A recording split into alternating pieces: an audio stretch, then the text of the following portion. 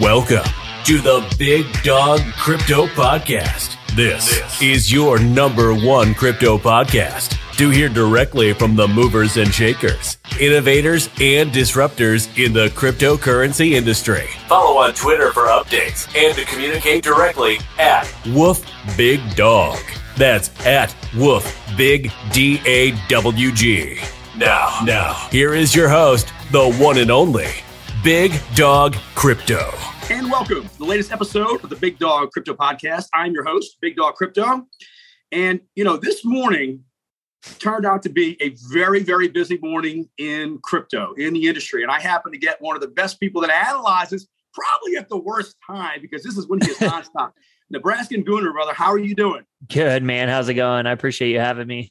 Man, look, I appreciate you making the time. I know you're super busy. So this is the 33rd episode of the Big Dog Crypto Podcast, a special one. But I want to go back to my first guest on the episode one. I had CZ on. It looks like in the past 24 hours, my first guest, is he causing problems or making things happen? Wow, man. Acquiring FTX. That's crazy. I guess they're trying to, maybe they teamed up to try to have the least market impact. Which you could see, I guess, in the chart. Everyone thought that was the right call because Bitcoin spiked probably 5 to 10% in maybe an hour or half hour. So we'll see though. Usually these kind of FUD, the news driven pumps and dumps, they kind of level out and they kind of go back to median afterwards anyway. So we saw the FUD driven dump. Now we're seeing the news driven pump, and it's probably going to find an equilibrium, right in between that level. But, it's interesting because, we talk about, and I was looking at your tweet where you said who had Binance acquiring FTX from the 2022 bingo card. And, it's funny because I appreciated coming on that first episode. It was great to have him on. But watching him throughout the years, and you've been in the space a long time too, Binance has gotten so big and they've gotten so powerful. And let's be honest, FTX was a very big exchange. When you look at it going forward and you look at the whole industry and stuff, I look at you as a technical analysis, right? Mm-hmm. I mean, that's what you do. How much does fundamental analysis play in with things like that or events? I don't want to say how hard or difficult does it make it, right? Because you put in a lot of time, a lot of effort, but as a TA, how do you look at things like that? Yeah. I mean, I wasn't trading today, because when there's these heavy news driven events, TA works really well. Tell me the news. I'll show you the chart is a term I've heard quite often. And it basically means, there was bullish news. Well, look, the chart was just breaking out, or the chart was just at support. It's kind of weird because I was looking just at the low time frames, like 1, 3, 5 minute charts. And on Sol, there was a really nice double bottom, picture perfect volume. Everything was absolutely perfect. And I didn't want to share it on Twitter because I was like, well, it takes one news driven negative FUD event or any more negative news to come out to drop the price another 5%. So I was just kind of watching it, and it played out perfectly. And of course, right after it broke out from resistance to confirm the double bottom, literally within a couple minutes, that's when both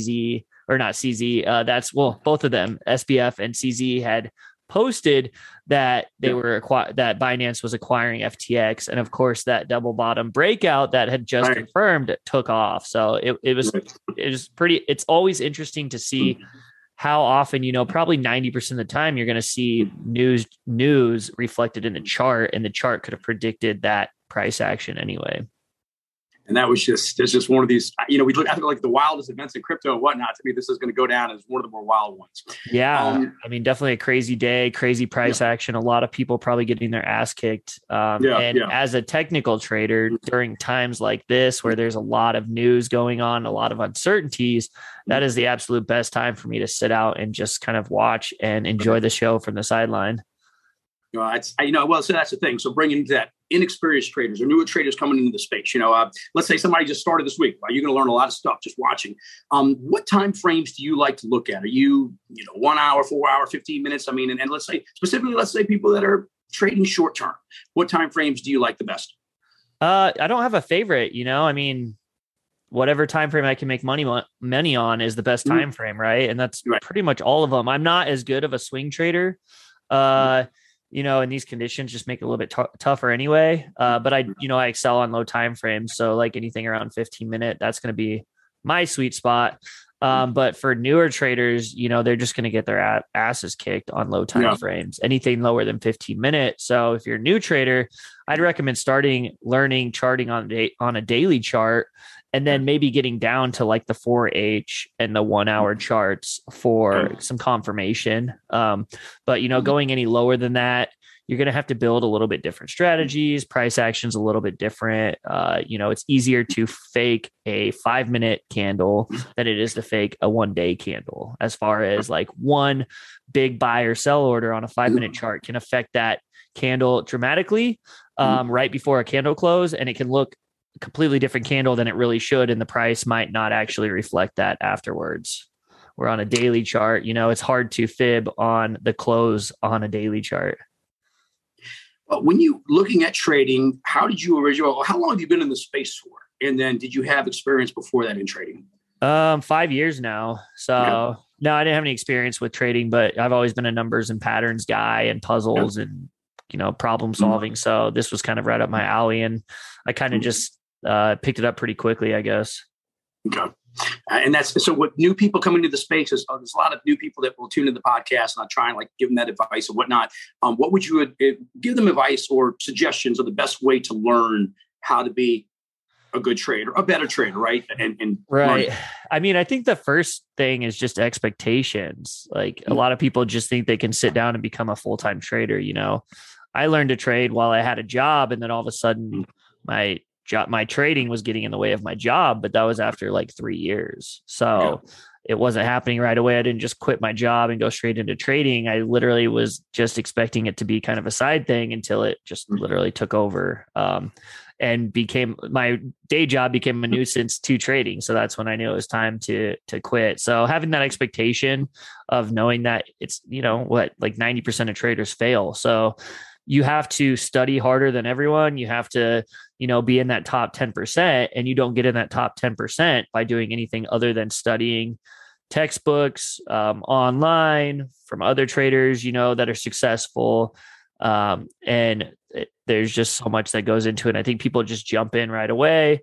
They drown immediately. They jump in the water, they drown immediately, and they don't want to ever swim again. Or if they do swim or they go near water, they're scared, and it's going to affect their whole psyche every time they log in to try to look at a chart. So I did a lot of initially, I didn't trade for the longest time. I just studied the charts, practiced. And then when I did start trading, I was using paper money or, very, very, very, very, very small amounts. So, I mean, that's the key. Risk management from a newbie perspective is going to be your absolute best friend. It's the only way you can survive. You have to understand risk management before you do anything in the market. So that's definitely the utmost importance. And I was taught that early by my mentors.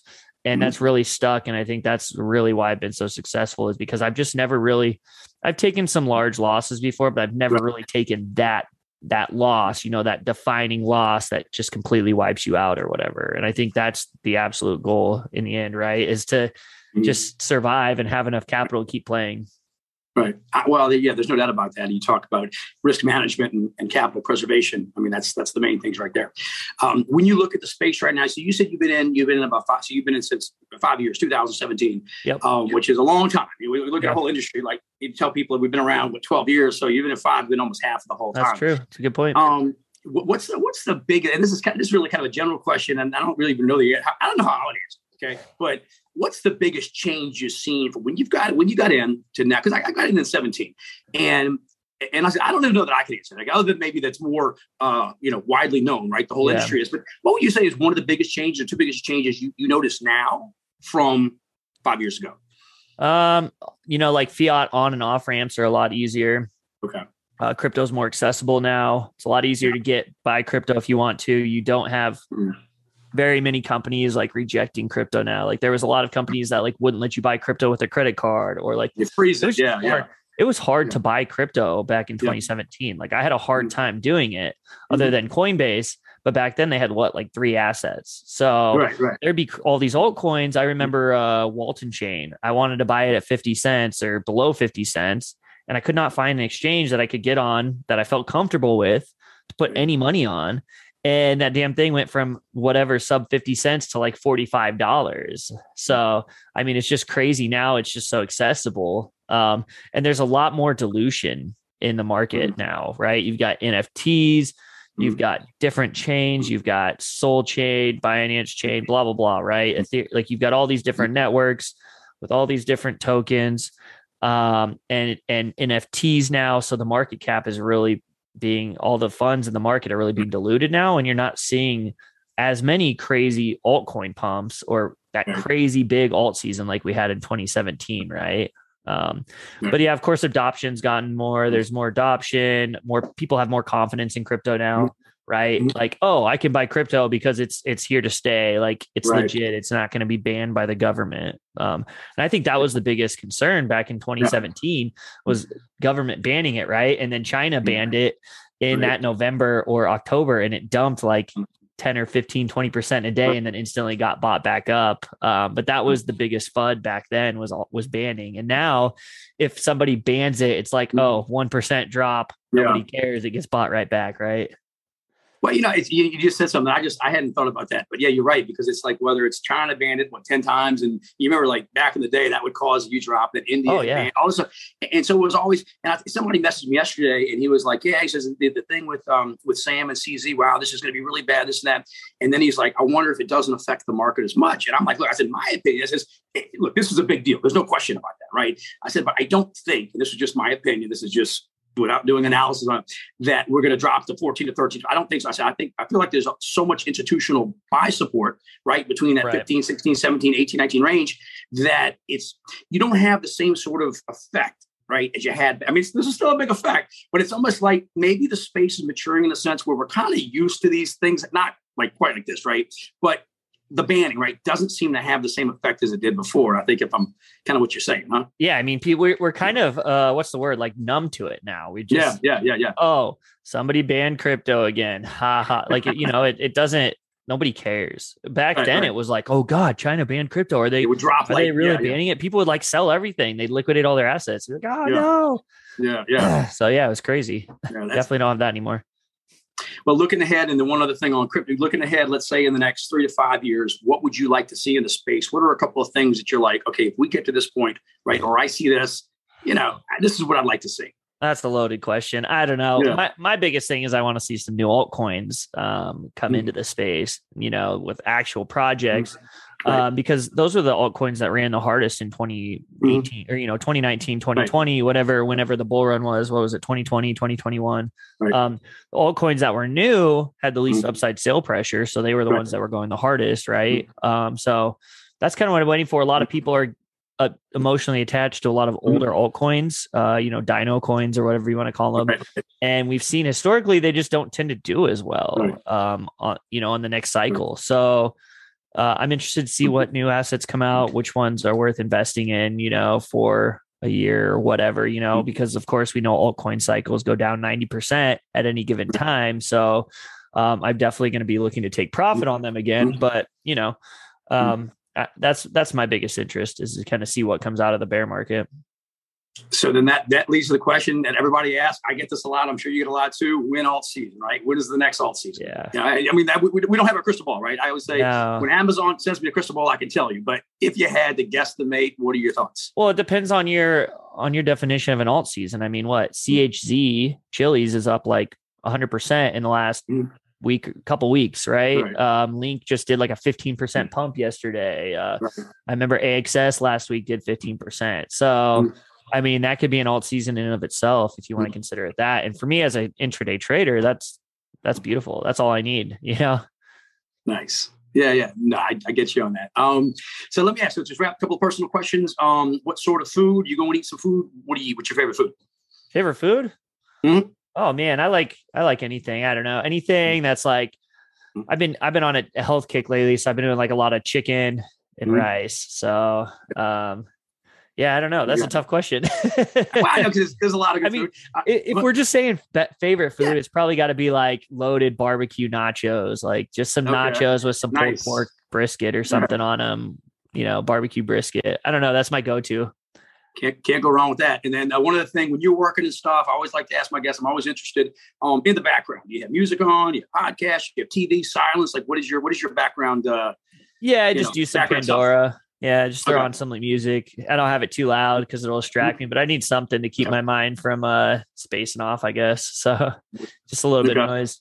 Yeah, nothing crazy. All right. Well, very cool. Very cool. Okay. And let's ask people, if people want to know where they can find you, where do they find you on Twitter? What's the best way to connect with you? Yeah, of course, Nebraskan Gooner on Twitter. I've got a ton of educational platforms and free content everywhere. I've got my YouTube. So if anyone wants tons of free educational playlists, I've got a trading for beginners series. I've got a leverage trading series. The list goes on and on. So it's all free. If you want to subscribe to my YouTube, I really appreciate it. But yeah, I mean, that's where you can find me. And all of my links are in my bio for, anything that I provide. Okay. Well, look, I appreciate it. I followed you for a while. You were one of my favorite in the space. Your stuff has been very spot on. I've enjoyed it. So thanks for coming on the program. I do appreciate it. Thanks a lot, man. I appreciate it. Have a good one. All right. The latest Big Dog Crypto Podcast with Nebraskan Gooner. Thank you. You've been listening to the Big Dog Crypto Podcast. Follow on Twitter at WoofBigDog. Woof, Big DAWG. And run faster than the competition. Woof, woof.